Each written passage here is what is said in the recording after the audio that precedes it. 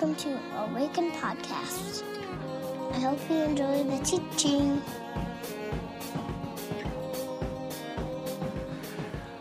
In all seriousness, though, my name is still Micah. I'm the lead pastor here, and I'm glad that you're here. That is all true.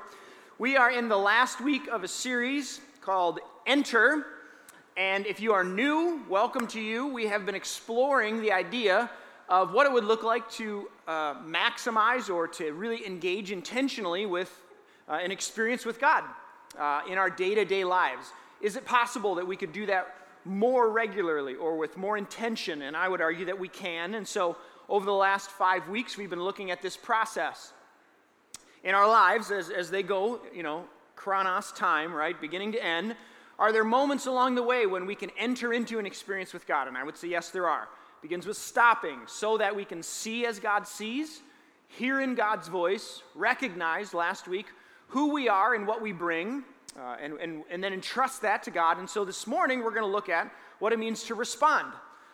This is all of this up to now has been theory, right? It's sort of all still in our head or all still in our minds, in our hearts. And this is the moment when it sort of transverses from idea and theory and to actual practice in our lives. It moves from inanimate to animate. And I would submit, by the way, that this process of stopping and seeing and hearing and recognizing and responding is basically discipleship. If you were to think about what does it mean to be a person of faith and to be growing in faith, I think if you can learn how to do this with more intention and more frequency, you're growing in faith. You're becoming a disciple. So this is how I kind of view discipleship. If this church and if you could be growing and learning in this process of stopping and seeing and hearing, recognizing, responding over and over and over again in our lives, that we're growing in faith. We're becoming disciples. We're following this Jesus, like for real in our lives. So that's what we're going to try to do. And this morning I want to look at a couple of different stories and really a couple different layers of responding. As we close this series out and we kind of end with, okay, then what or so what? A couple of layers of responding that I want to explore. And before we do that, I want to remind us that it's important to note that along the way in this series, we've zoomed out a couple of times and we've talked about some pretty big ideas, right? Last week, for example, we talked about, knowing who you are and what you bring to a situation, recognizing, and then entrusting that to God for the good of the world, for service of the world, that it becomes a blessing and a gift. I mean, this is a big deal, right? Could be something about vocation or recognizing the gifts that you have to give to them. I mean, that's a big idea. And yes, it is that on the one hand. But I don't want us to stay there. I want us to recognize, because the whole series is built on the assumption that God is at work all the time and everywhere. And so if that's true, then in the breath that you just took, gift, grace, there's a way of experiencing that breath connected to and not divorced from the very divine impulse that gives it. There's a way of smelling the head of a newborn baby, right? If any of you have been around newborns lately, they try to manufacture these smells of fall and fresh cut grass and newborn babies, but you just can't, right? Like there's something about that is drenched with the presence of the divine. And it's those moments, the small things, the little things, the knowing look of a lover or a meal with great food and great wine, like these small, ordinary moments have the capacity and the potential, I would submit, to be interactions with the divine. So on the one hand, it's huge, it's massive, it's what are you going to do with your life? And it's also this moment right here, right now. It's a gift, it's grace. So it's balancing those two things and can we enter into those things? That's the whole series, right? So as we close out this series and we talk about responding, what is it that we're responding to? And what does it require? So I would say first and foremost, when we're talking about responding, often when we stop, see, hear, recognize, there's an invitation that comes.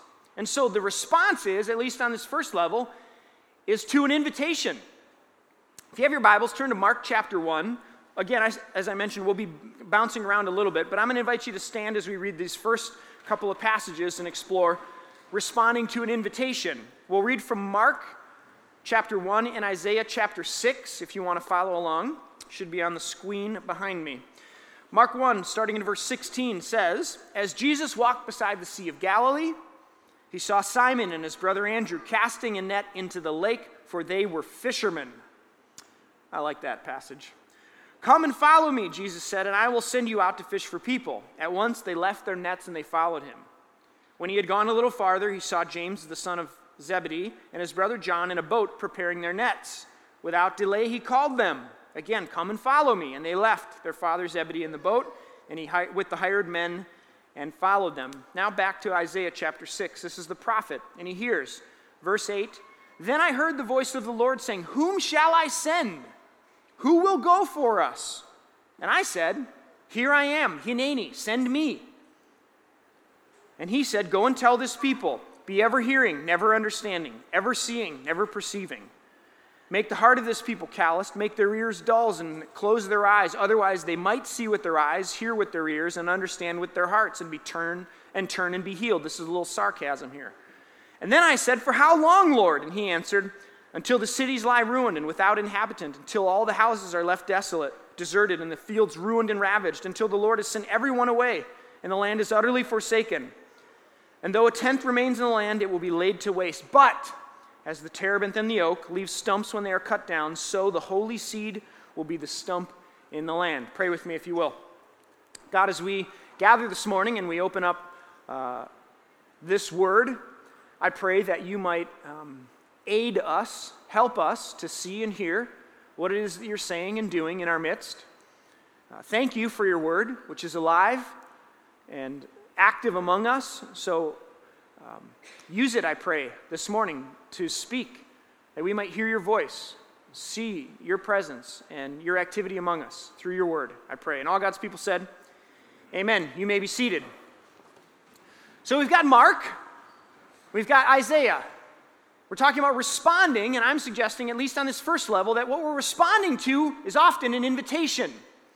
And the invitation, in my experience as a person of faith for 20-some years, and as I've watched and listened, it often comes in two ways.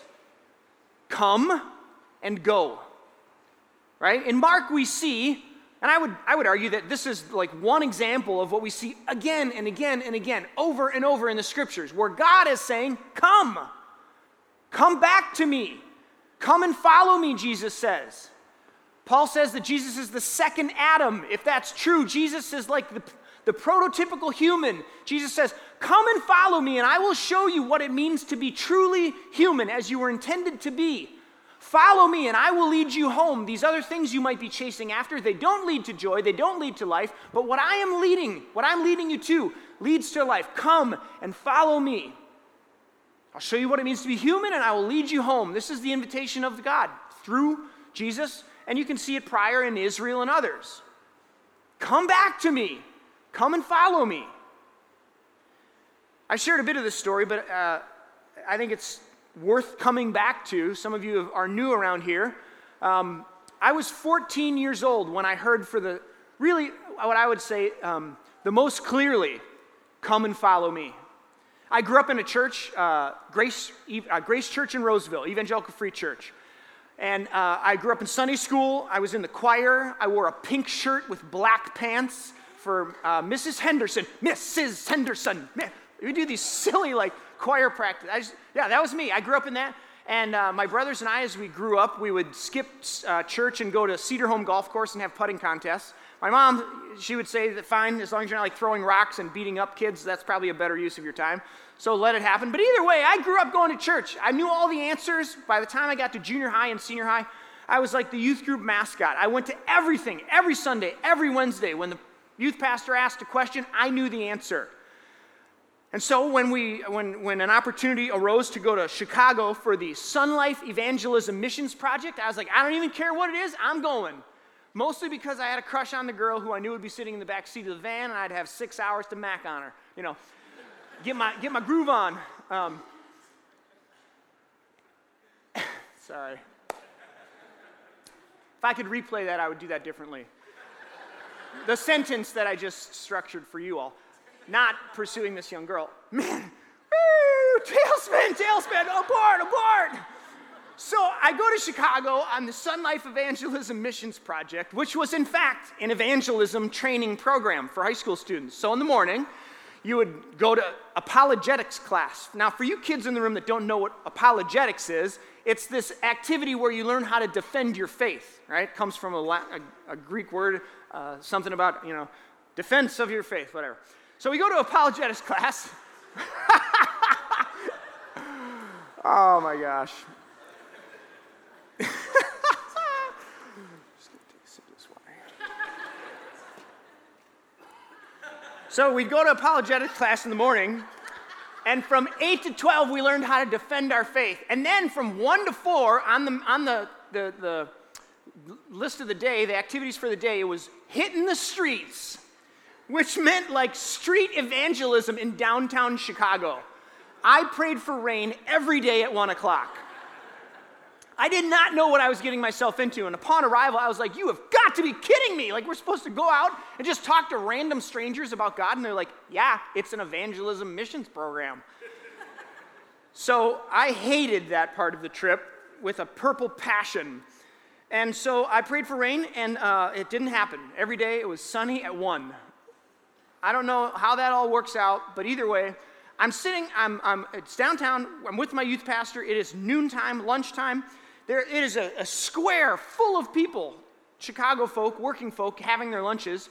And so we're sitting down talking to this guy, and we're chit-chatting, the scripted conversation that you go through, and then it gets to the part where he's like, oh, would you like to hear more about God? And the guy's like, sure. And my youth pastor turns to me, and he's like, Micah, why don't you go ahead and tell him? It's one of those moments that sort of time stands still in your life, right? And I panicked, and then I began weeping like a baby, 14-year-old kid, just tears streaming down my face in downtown Chicago, middle of the day, hundreds of people around me. Because in that moment, I was confronted with the fact that I was a total and complete hypocrite. That my life on Sunday and Wednesday was drastically different than my life Monday through Friday at school and in the locker room on my hockey team. I was two completely different people. And I was embarrassed. Not in a guilt and shameful way, but the Lord just gently, with like a giant 2x4, came alongside of me and was like, and I just had a mirror in front of me, and it became very clear to me. I had no idea who God was or what it meant to follow him. And in that moment, it was crystal clear. And so I processed that with my youth pastor afterwards, and I remember that night praying, kind of like Gideon's fleece, if you know that story where Gideon sort of like puts out a fleece to test God. And I remember praying, God, like, prove to me that you're worth following. If you want all of me and you want my whole life, you want me to trust you with everything, then prove to me that you're worth following and that you're trustworthy to do so. And so a couple days later, I'm talking with my friend Becky. We're on the lake, the beach of Lake Michigan. We meet this lifeguard named Paul. We have this long conversation with him, which I do not remember much of, except at the end I say to him, would you like to pray to receive Christ? And Paul said, I would. Would you? Yes, I would. And so as a 14-year-old who had just prayed, God, show me that you're real. Show me that you're real. I prayed with this guy named Paul to receive Christ for the first time. Now, I have no idea where Paul is, where he went, if that was meaningful, or if he was just trying to get me to shut up. I don't know. But I remember running from that spot all the way back to the van, thinking to myself, God, if you are trustworthy, then I give you my whole life. As much of me that I know at 14 to as much of you as I understand, I give you everything. Wherever that leads and whatever that means. That was the first moment where I really counted the cost as to what it meant to follow Jesus. When I heard, come and follow me. I don't know where you come from this morning or what kind of experience you've had with church, but I would venture to say that there may be some here this morning who are wondering about, is this real? This resurrection stuff, this Friday a thief, Sunday a king, is that real, and did that actually happen? And the invitation of God is, come and follow me. Come and be a part of this kingdom. Come and be a part of this story. And so the response is often, come. It's an invitation to come and follow. And I would offer it to you this morning to consider what it would mean to center your life around this person in this story of Jesus, the resurrected Messiah, the Son of God who comes and dies on a cross in our place and says, come and follow me. Often it comes in the form of an invitation to come, and then it's usually followed by an invitation to go, right? Isaiah the prophet, he's hearing from the Lord, and the Lord is like, who shall I send? Who will go? Who will stand in my place? He says in another place in 2 Chronicles. Who will stand in the gap and be the one who represents to the world the love of God made manifest in Jesus? Who will be the one? Who will stand in that gap? And Isaiah says, here I am, Lord, send me. We talk about breathing in and breathing out. That faith, and if an experience with God is going to be consistent with God, I would submit to you that it's going to involve come and follow me and then go. And so wherever you are this morning, maybe the go is really simple. Maybe it's go and meet your neighbor. Maybe it's go and attend to that family member who is having a difficult season or who there needs to be reconciliation with. Maybe it's go live in another country, go move to another neighborhood, leave this community and join this community, change this job and do this job. The go could be really simple, and it could be really big. And it all belongs. So the response, as we begin, what does it mean to respond? We're often responding to an invitation, and that often comes in come and follow me, and then go. Breathe in, and then breathe out. So I would encourage you this morning to think about what does that mean for you, and where are you in that process? This picture I've shown before, but this is the tree under which I sat when I met with God for 4 days to ask the question, should I plant this church or not? And I heard very loud and clear this, like to the tips of my toes, this invitation to step out in faith and to go, to try something new, to start this community. And that was a massive moment of go for me in my life. And we've had experiences like that if we were to poll the room. They come in very large form and they come in small forms as well. Stand up for that kid in your classroom who's getting picked on at the lunch table. Go. So what does that mean? It's often an invitation. I would say it also comes in the form of responding to the activity of God. If you have your Bibles, turn to Genesis 28. This is the story of Jacob wrestling with an angel, and it says in verse 15, I am with you, this is God speaking, and I will watch over you wherever you go. I will bring you back to this land. I will not leave you until I have done what I promised you. And when Jacob awoke from his sleep, he thought, surely the Lord is in this place, and I was not aware of it. He was afraid and said, how awesome is this place? This is none other than the house of God. This is the gate of heaven. As we navigate and experience the presence of God in our lives, sometimes the response is to the activity of God when we become aware and awakened to it. If you've ever had a moment in your life where something was present and available to you all along, and then in an instant you became aware of it, you woke up to it, you saw it for what it was, a person, an experience, a moment. A couple years ago, we moved to a new house, and we have one neighbor, which is great.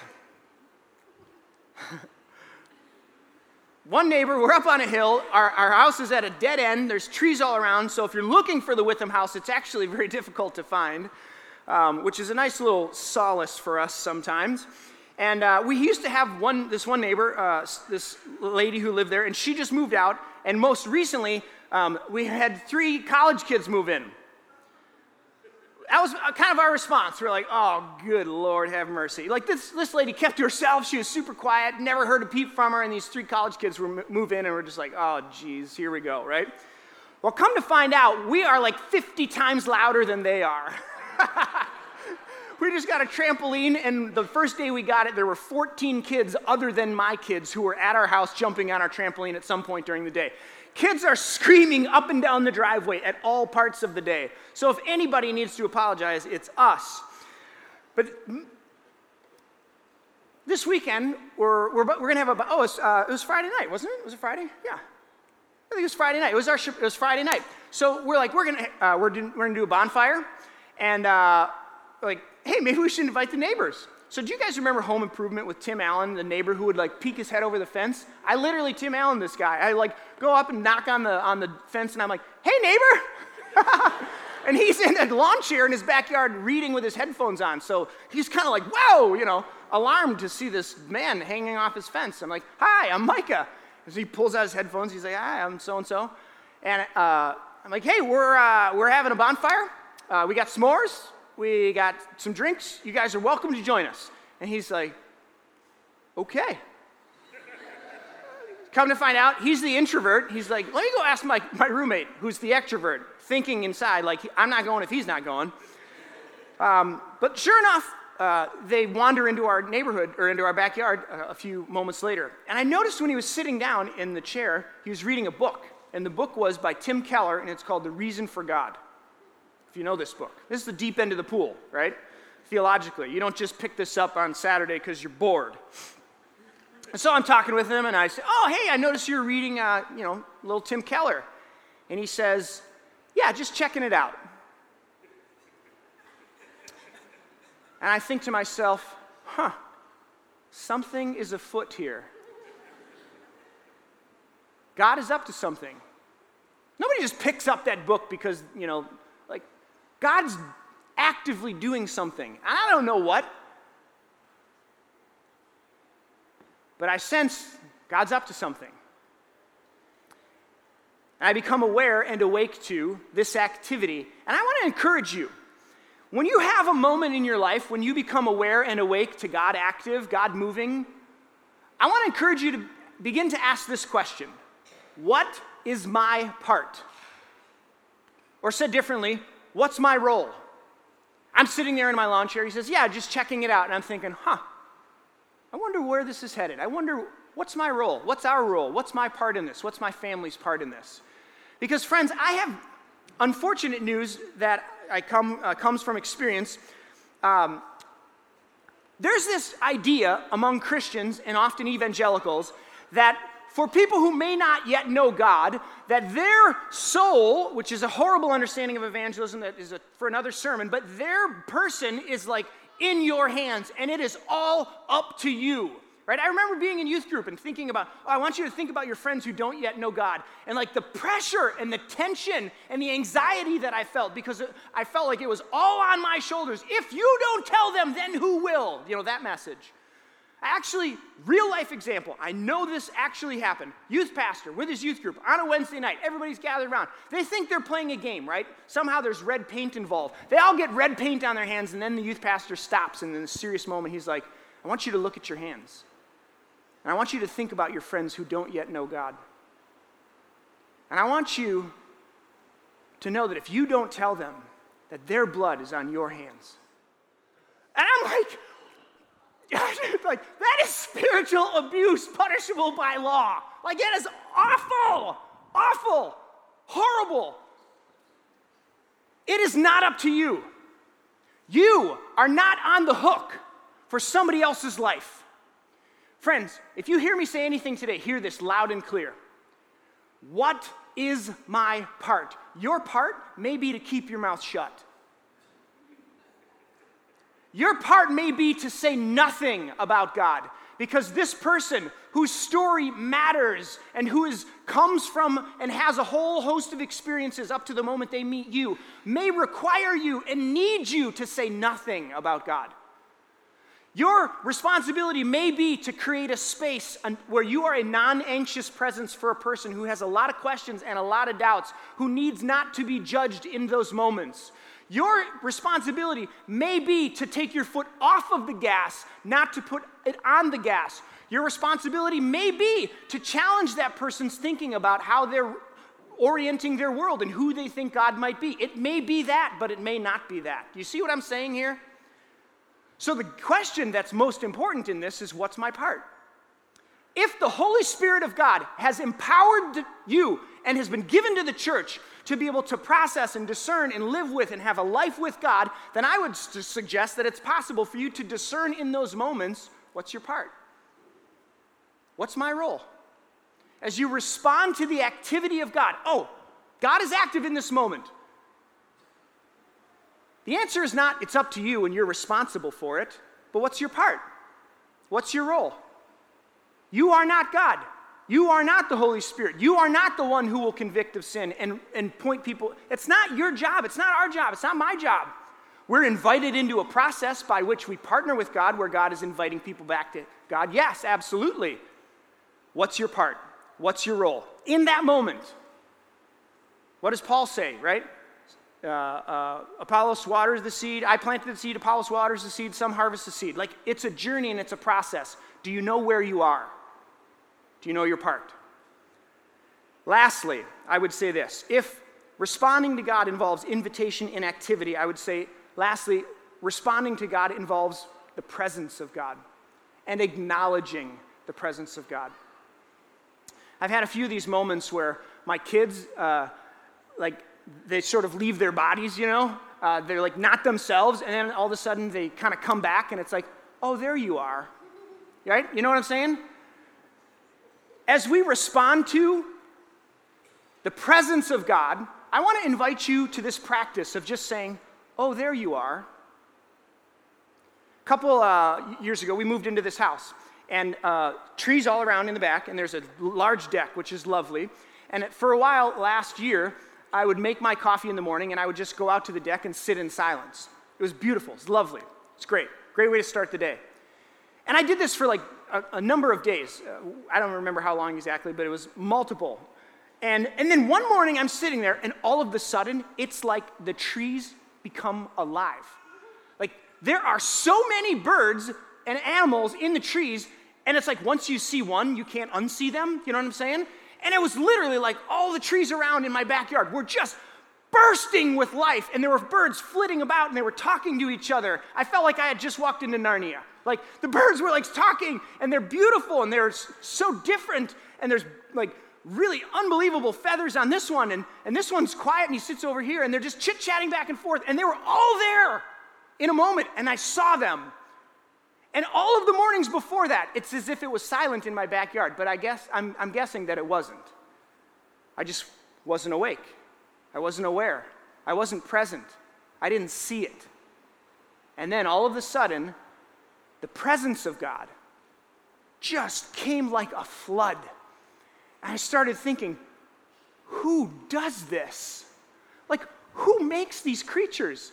They're so unbelievably unique and ornate and different, and they sing different songs, and they have different colored feathers. And why? Like, why are they here? What is their purpose? They're not utilitarian. They really don't do anything but spread buckthorn, and I mean, that's kind of like an evolutionary thing that's happened later. Like, what is the point of these birds? And I just was overwhelmed and flooded with gift and grace, beauty for the sake of beauty. Not for pragmatism, not for utilitarianism, but just because God's delight was available to me in that moment. The presence of God. Oh, there you are. And I want to invite you, as you process and as you grow in faith, to maybe practice this when you find and when you recognize, when you become aware and awake to the presence of God, to say, there you are. Oh, there you are. In that breath, there you are. And I would suggest that as you do, we learn and we are reminded that we are not alone. That everything we long for is already yours. What does the father say to the prodigal son when he comes back? Everything I had was yours. I withheld nothing from you. Everything you want, it's already yours. We're reminded that we belong, that gift and grace and benevolence and original blessing is available from the divine right here, right now, for the taking. So who wants it and who needs it? As we learn to respond to God, it often is an invitation. It's the activity of the divine around us and among us, and it's God's presence. So this morning, as we move towards a time of silence, I want to encourage you to ponder, to consider, to think about, what is it that God's inviting me to respond to this morning? I would encourage you to continue to do this as your days come, but in this moment, today, what is it that God might be inviting you to respond to? Is it an invitation to come or to go?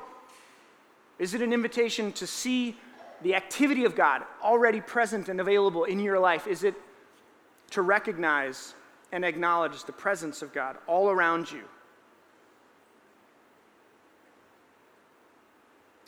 So pray with me, and I want to invite you to a time of silence where you might consider and ponder some of these things. God, as we attempt to quiet our hearts and slow ourselves down, we want to respond. With varying levels in the room, there's a desire for us to respond to you. And so maybe for those who are being invited, Holy Spirit, be clear. For those that are being invited to see your activity, to see where you're at work, open our eyes, open our ears. For those that are being invited to acknowledge your presence among us and with us, give us eyes to see, God.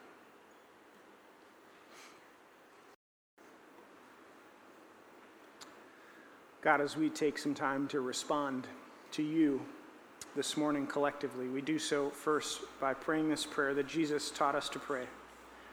Our Father, who art in heaven, hallowed be thy name. Thy kingdom come, thy will be done, on earth as it is in heaven. Give us this day our daily bread, and forgive us our trespasses, as we forgive those who trespass against us. And lead us not into temptation, but deliver us from evil. For thine is the kingdom, and the power, and the glory, forever and ever. Amen. Would you stand and receive this blessing and benediction as you go? Every once in a while, you sort of land in a pocket as a pastor where it's like, man, if I want one thing for these people, for myself, this is that kind of spot. If we can learn with increasing degrees to stop, to see and hear, recognize what we bring and respond, and just do it again and again. This is the life of faith. This is what it means to follow. So that's my hope and prayer for us. So receive this blessing. The Lord bless you and keep you. The Lord lift up his face to shine upon you and be gracious unto you. The Lord lift up his countenance to you and give you his peace. In the name of the Father, and of the Son, and of the Holy Spirit. Instead of being dismissed, I invite you to go and participate in the great story of God's kingdom happening right here. See you next week.